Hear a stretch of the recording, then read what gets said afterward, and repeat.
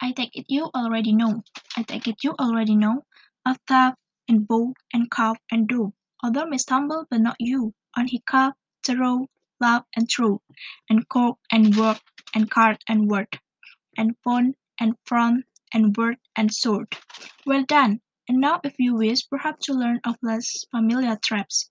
Beware of hurt, a dreadful word that looks like beard and sounds like bird, and that it said like bad, not bead. For goodness sake, don't call it deed. What's that for meat and greed and threat? They rhyme with sweet and straight and dead.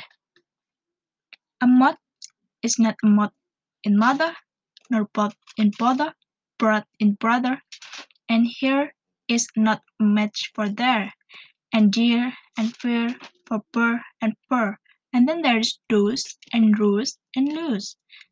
Just look them up, and goose and shoes, and do and go, then chart and cart. Come, come, I hardly made a start. A dreadful language? Man alive, I'd mastered it when I was 5.